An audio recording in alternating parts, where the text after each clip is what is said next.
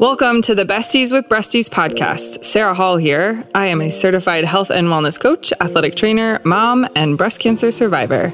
I help women overcome their own mind drama to make mind shifts that open up the possibility for their most empowered and energetic life. And I am Beth Wilmus, author, speaker, and founder of a human investment organization, otherwise known as a nonprofit, called Faith Through Fire. Our mission is to reduce the fear and anxiety that breast cancer patients feel and replace it with hope and a path toward thriving. This podcast is about our experiences with breast cancer and life after as young survivors and moms.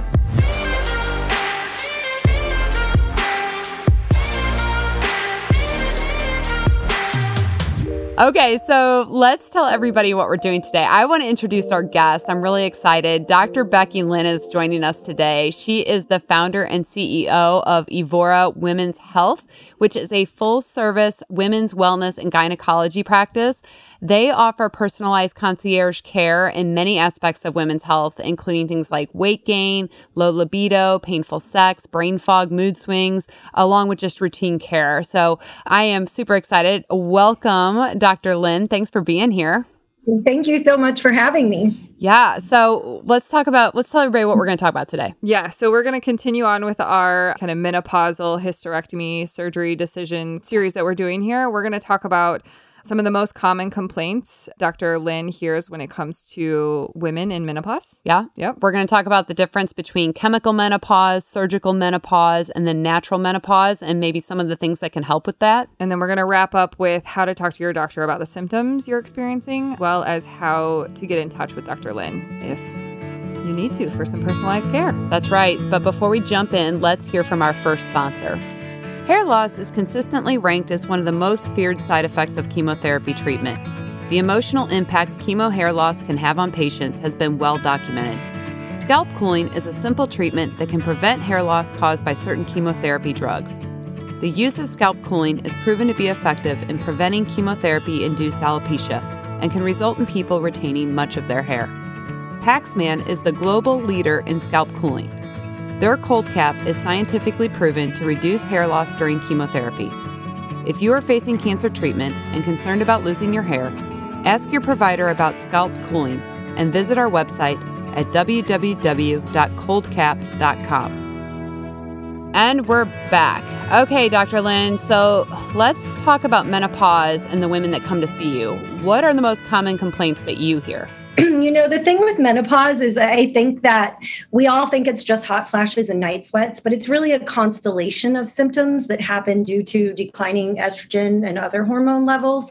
So I would say the common ones I hear are weight gain, hot flashes, night sweats, low libido, painful sex, trouble sleeping, and brain fog. Those are probably the most common ones. Yeah, I hear that.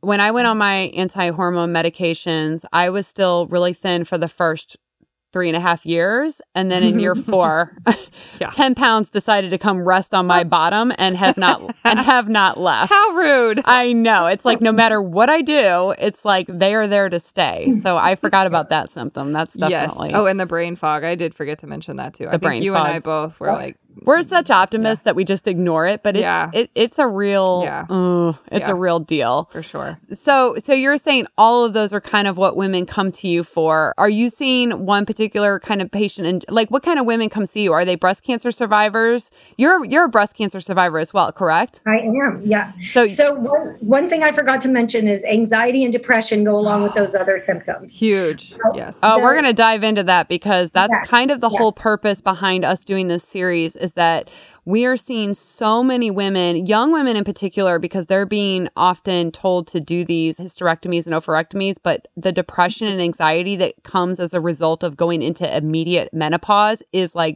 drastic and severe. Mm-hmm. It is. But I would say that the typical woman that comes to see me, though, I see a variety of types of women. Some are definitely breast cancer patients. I love helping breast cancer patients. I've been through what they've been through, and having breast cancer wreaks havoc on your hormones, because if, they didn't recommend that you take your ovaries out, then many times they'll put you on like a hormone blocker or something that lowers your hormone levels. So a lot of times those women with breast cancer will come see me, and they can be of all ages. You always think of menopause, 50s, something like that. But really, there's so many breast cancer survivors who are in their 20s, 30s, and 40s. Mm-hmm. The other group of women in that sort of same vein are women with the BRCA gene or any other gene that increases their risk for breast cancer, because they may choose to have their ovaries removed once they're done with their childbearing, and then they get thrown into menopause also. Mm-hmm. And then there's a group of women who are just going through menopause naturally, just declining hormone levels, giving them those symptoms. And then there's other women that have a hysterectomy with an oophorectomy for another reason, not cancer related. And the thing with menopause that I do want to clarify is that when you take somebody's uterus out, it doesn't throw you into menopause. Mm-hmm. Because the uterus isn't making any hormones. But when you take somebody's ovaries out, and the ovaries are the organs that make estrogen, progesterone, and testosterone, you throw them into immediate menopause. Right. Do you feel, I didn't realize until I had breast cancer and then subsequently had menopausal symptoms, I really couldn't believe that this isn't talked about more. Mm-hmm. That women aren't kind of clamoring for more support and help in these things. Like because young breast cancer survivors that we deal with at Faith Through Fire, they'll put up with a lot of BS with breast cancer, but when it starts affecting their sex life or their quality of life with their emotional state, they're like, whoa, pump the brakes. Like, I'm not okay with this. Yeah. But I've noticed that some women have like such a hard time discussing openly these symptoms and how it's impacting their quality of life. And I mean, I guess when they're coming to you, they're not feeling that way, but I just can't imagine not bringing this up to my doctor, but it seems like a lot of women are suffering in silence. Do you think that's true? Absolutely. So I think that is completely true. I think society kind of, puts the hush hush on anything sexual for women, which is ridiculous.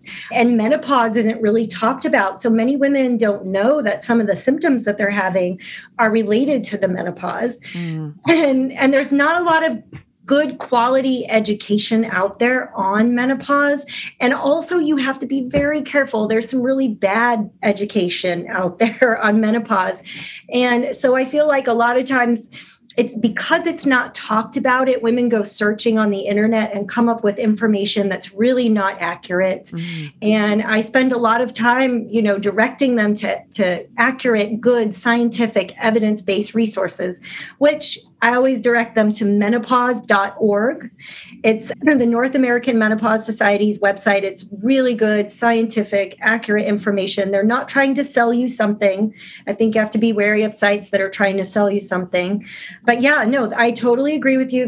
It's not talked about. And even women who come to see me, a lot of the time, it took them months to gather up enough courage to come into my office and say, sex hurts, or I don't want to have sex with my partner. I mean, it takes some people it doesn't. Some people are totally open about it, but other people, I see that a lot. People are like, well, I wanted to call you last year and I couldn't. And then I wanted, and so, and what's important to me is that anyone can tell me anything. I hear it all day long. Women are not alone, but they feel very alone when they're having some of these symptoms. But and I think it's like, that totally resonates with me because we're on a lot of different like Facebook support groups and things, and I will see posts from women that will say something like, my husband and I haven't been intimate in 5 years. He's a great man. I feel really bad about it. I don't know what to do. And I'm just thinking, my gosh. You went to Facebook about it. You went to Facebook about it because I think there's that level of anonymity, like, or maybe they feel like it's more of a safe space, but it's like, have you gone to your doctor 5 years and you're not happy with it? Yeah. Like, have you said something to somebody who can actually do something for you? Right.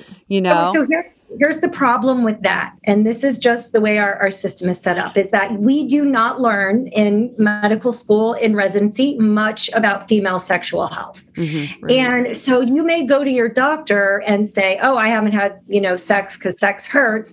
And your doctor may not know what's appropriate. We don't get that training. Obviously, I have that training, but there are a lot of physicians and other providers out there who really don't have an answer. So then they either don't ask about it or they say, oh, oh, it's just, the course of aging. It's just natural, just drink a glass of wine, which just kills me when I hear that. My oncologist actually referred me to Barb, the social worker out front, because she was in menopause.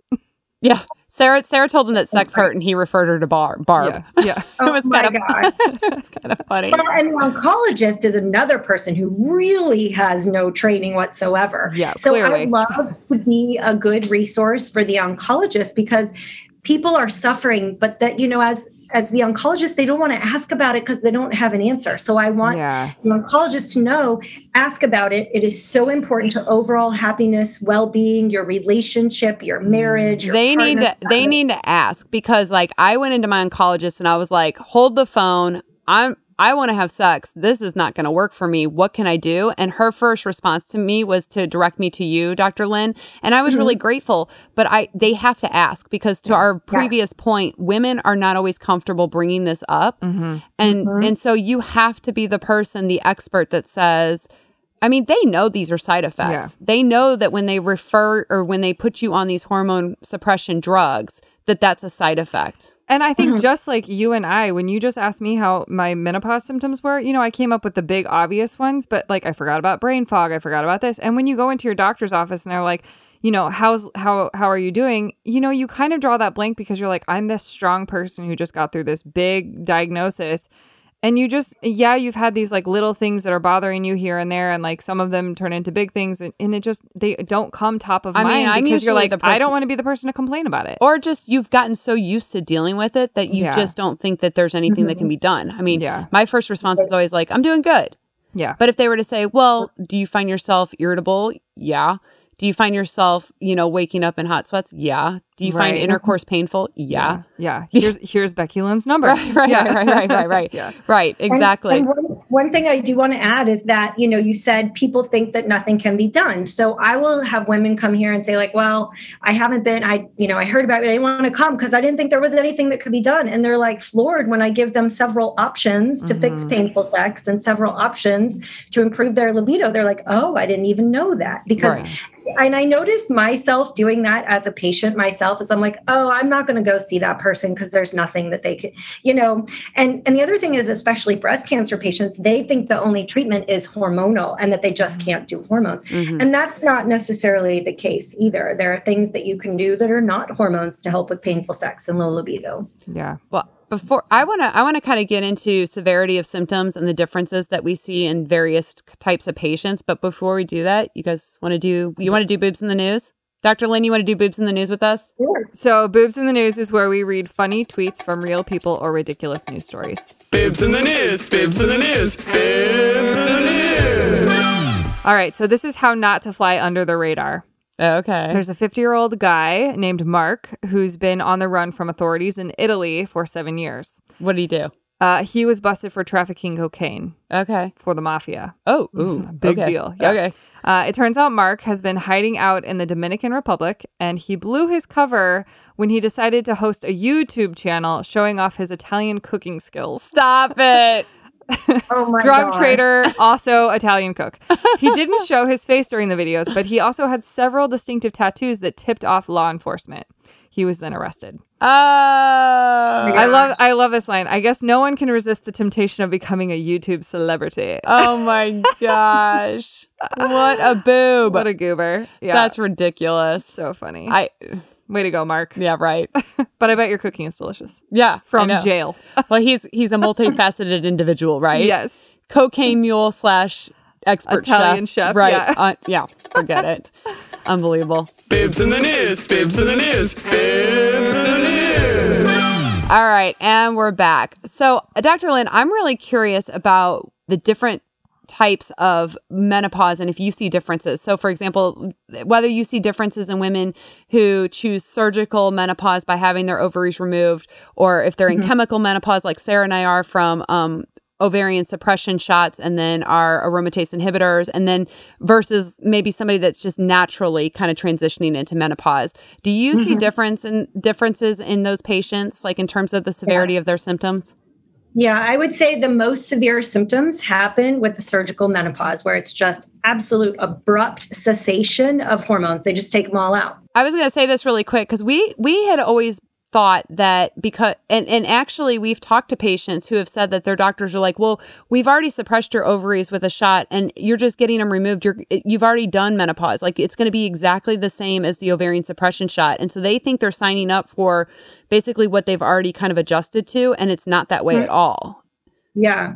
Yeah. I would say the ovarian suppression shot is a close second, but I would say not as severe as that, abrupt surgical menopause. What do you feel like is one of the most standout-ish when somebody does choose to do an oophorectomy or hysterectomy total?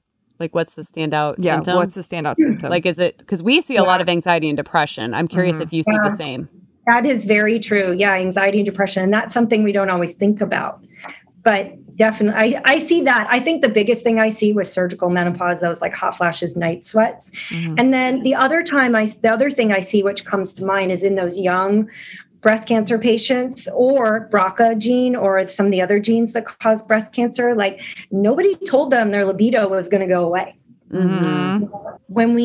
If it's not in the setting of cancer and somebody's having their ovaries out, it's not just estrogen replacement, but testosterone as well. And if it's not in the setting of cancer, you need that estrogen, especially if you're a younger person, to protect your bones, to protect your heart, to decrease your risk of heart disease, to keep your skin soft, your brain healthy. I mean, there's so many benefits to hormones in general. Right. We talk about that a lot. Is it safe so we don't have testosterone replacement for women right now? That's what, on label usage? Correct. But there's off-label usage. You're just saying that it, depending on what that is, it can either be detrimental or potentially helpful. Yeah, so there have been published in the last couple years some really good guidelines for practitioners that were published. They were papers that were done by North American Menopause Society, the International Menopause Society, the International Society for the Study of Women's Sexual Health, that looked at all the data we have on the safety and efficacy of testosterone, and they came up with their recommendations. And what they recommend is that if women are going to use testosterone, that it be used for low libido, that there's the most data out there on low libido, and that testosterone works, and that it's safe in the short term. And they recommend that you use a product that is made for men, but you just use 1/10 of the dose. But if you have estrogen receptor positive or ERPR positive, in my opinion, you should not use hormones. And that includes testosterone, because testosterone gets converted to estrogen in the body. Okay. So what options exist for somebody with low libido if they're estrogen positive or progesterone positive? Yeah, so libido is super complex, but there are things that you can do. There are 2 medicines that are on the market. They are for premenopausal women with low libido. That's not due to something else. But I've used them off-label in my breast cancer patients because they're non-hormonal and they work. They work in a different way. The other thing about libido, those 2 medicines, by the way, are Addie's the brand name, it's flibanserin, and then there's Vyleesi, which is bremelanotide. That's very off-label use here. How do they ever come up with these names? That's what I want to know. I can't even pronounce that. I don't know. I'm taking that. The greatest drug name I can think of is Imvexi, because it sounds like I'm sexy. Oh. And it's a vaginal hormone. But honestly, what I didn't know, I found this out a couple of years ago, that whatever name the drug company picks, they have to get it approved by the FDA. So they can't just pick anything. Oh. But somehow Imvexi got through, and I think it's genius. Yeah. But anyway, the other thing I was going to say about libido is it has to do with your relationship. Even the best of relationships can have communication problems. If you have anxiety and depression, libido is the first thing to go, right? Mm-hmm. If you're just feeling down, you're unmotivated, you're sad, you're not going to want to have sex. So, what the way that I look at it is we want to focus on everything that's contributing, not just the loss of hormones. So we want to sort of tune up, make sure that you're feeling better and that you're working through the anxiety and depression. Some people gain weight, and so they don't feel attractive. So then they're not comfortable in their own skin. So they don't want to share their body with anybody else. I think that sex for women, this is me just saying what I think, but I think sex for women is 90% mental. It's like the game of golf. I just think it's... I 100% agree with your 90%. Yes. Yeah, 90%. Okay, 90% of sex for women is completely mental. Yeah. And if you don't work through all that stuff, you are never going to want to have sex. And I have met so many women who were struggling in their sex life before they got breast cancer because of that mental component. Yep. So it's easy to kind of hang all of it on, oh, I've had breast cancer and now I'm on these meds. And there is, I mean, that's legit. But I still think it's mostly in our heads. I really do. And I would get mad if a male doctor told me that. Yeah. But it's okay when you say it. No, it's like it's like when my husband used to say, like, are you on your cycle? Why are you asking me that? Yeah. Right? They can't say it, but I can say it. I think a lot of it is emotionally based. Yeah. Yeah. For sure. So I think that's that holistic approach of both products, but also working through your stuff is pretty important. key. Importante. All right. So before we go on and talk about kind of quality of life and how you can talk to your doctors, let's hear from our second sponsor. SSM Health is a proud sponsor of the Besties with Breasties podcast. 1 in 8 women will be diagnosed with breast cancer during their lifetime. Early detection is key, and keeping up to date on yearly mammograms could be life-saving.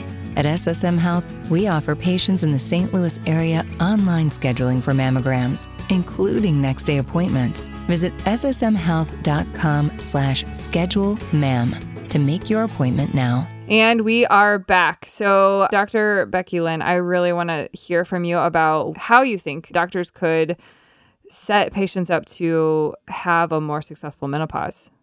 They need to take the time to talk to patients about what to expect. I mean, that's really what it comes down to, especially like in the setting of a pre-surgical. I think it's really important to talk about sex drive and painful sex and hot flashes and low libido and all of that. I don't want this to come out the wrong way. Do you think it's lack of knowledge on their part as to why they're not saying it? Or is it because you think it might deter them from making the decision to surgically remove their ovaries if they are scared that they could bottom out and have these symptoms? Like, what do you think is the motivating factor? Because I've heard in certain circumstances that sometimes they don't lead with the potential negatives because they don't want to deter people from treatment when they feel like that's very necessary to lower their risk for recurrence.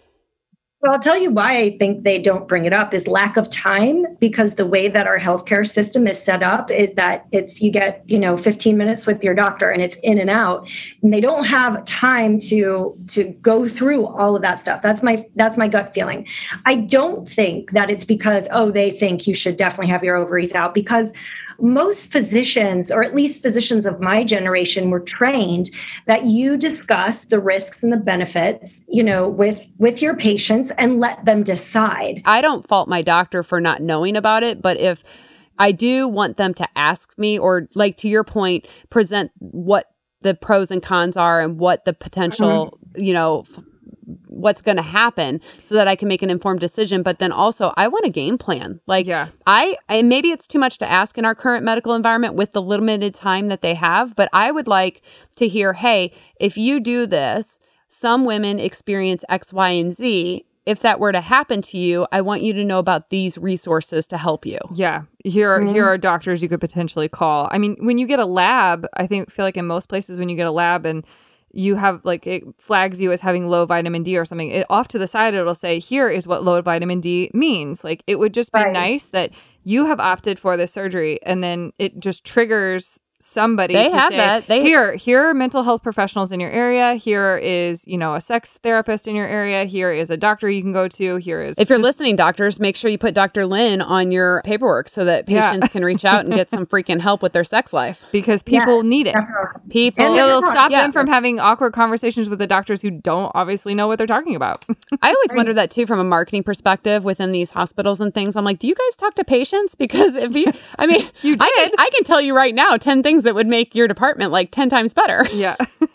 So anyway, all right. Well, very good. Is there anything you want patients to know when they're considering these procedures, or just when they're in our position where they were kind of forced into chemical menopause? Also, where can patients find you? Yeah. So a couple of things I want to say is that, because of the healthcare system we live in, you have to be your own advocate, right? So as a patient, it'd be great if doctors brought up everything. There's, there's so much to bring up, but they can't always. So, you definitely want to advocate and say, tell me, what are the risks? What's going to happen to my sex life? What's going to happen to, you got to sort of keep them in the room and ask the questions. I think that's really important. If they don't have an answer or you don't get the answer that you want, when it comes to menopause and sexual health, there are, like I mentioned, on the internet, you can find good sources and you can find bad sources. And so the sources that I think are excellent and very science-based, menopause.org, so ORG, is the North American Menopause Society, fantastic organization. And then also ISWISH, which is the International Society for the Study of Women's Sexual Health. Very evidence-based, excellent information. They're not trying to sell you anything. So if you don't get the answer that you want, don't just accept it. Try to keep checking, because not everybody can know everything. Right. Yeah, I agree. We won't put that on. We won't put that on them. That's not really fair. You know, and Sarah and I tell patients that all the time, that you have to advocate for yourself. Yeah. Right. Yeah. And, as far as finding me, I'm out here in Chesterfield at St. Luke's. I'll probably be moving, though, to Creve Coeur in the fall. My practice is really set up. I'm not your traditional medical practice where I get 15 minutes with you. I have it set up so I get an hour with each patient. Follow-ups are usually 30 minutes, sometimes an hour. So we really have time to focus on whatever you need to focus on. Yeah, I'm out at St. Luke's. I'm Evora Women's Health. So that's EV as in Victor, ORA. We're a concierge practice. So our goal is to take care of you and give you the time that you need. And we really try to offer, a comprehensive approach to women's healthcare. It's not just a pap and a breast exam. We talk about nutrition, we talk about exercise. And I think when it comes to cancer, that's really important, because those other things, once you're a cancer survivor, nutrition is important, right? You want to, eat things that are, anti-inflammatory and obviously good for you. You want to maintain a healthy weight, but exercise decreases the risk of recurrence of breast cancer, and sleep is really, really important. Yes. And I know there's been studies that show that women who are sleep deprived are at higher risk for breast cancer. Yeah, I read that as well. And it's interesting because sleep disturbances is something that a lot of breast cancer survivors struggle with. Mm-hmm. Yes. A lot of times because of hot flashes. So it's vicious circle. So what's your website address, Dr. Lynn? It's evorawomen.com. evorawomen.com. And what's your office number? It's 314-934-0551. Awesome. Well, thank you for taking time to talk to us about this important issue. Keep up the good work, because we need more doctors like you that are prioritizing women's health and women's sexual health. So thank you so much. Yeah. Oh, you're welcome. Thanks so much for having me. I love doing this. In the next episode, we are going to hear from several women. We've got a few women who are coming on to share their story about hysterectomies and oophorectomies. Until next time. Tune in to listen. Yeah. We'll see you guys. Bye. If you are a breast cancer survivor and you love Besties with Breasties, make sure you join our survivorship support network at faiththroughfire.org to gain access to exclusive episodes that are ad-free and uncensored.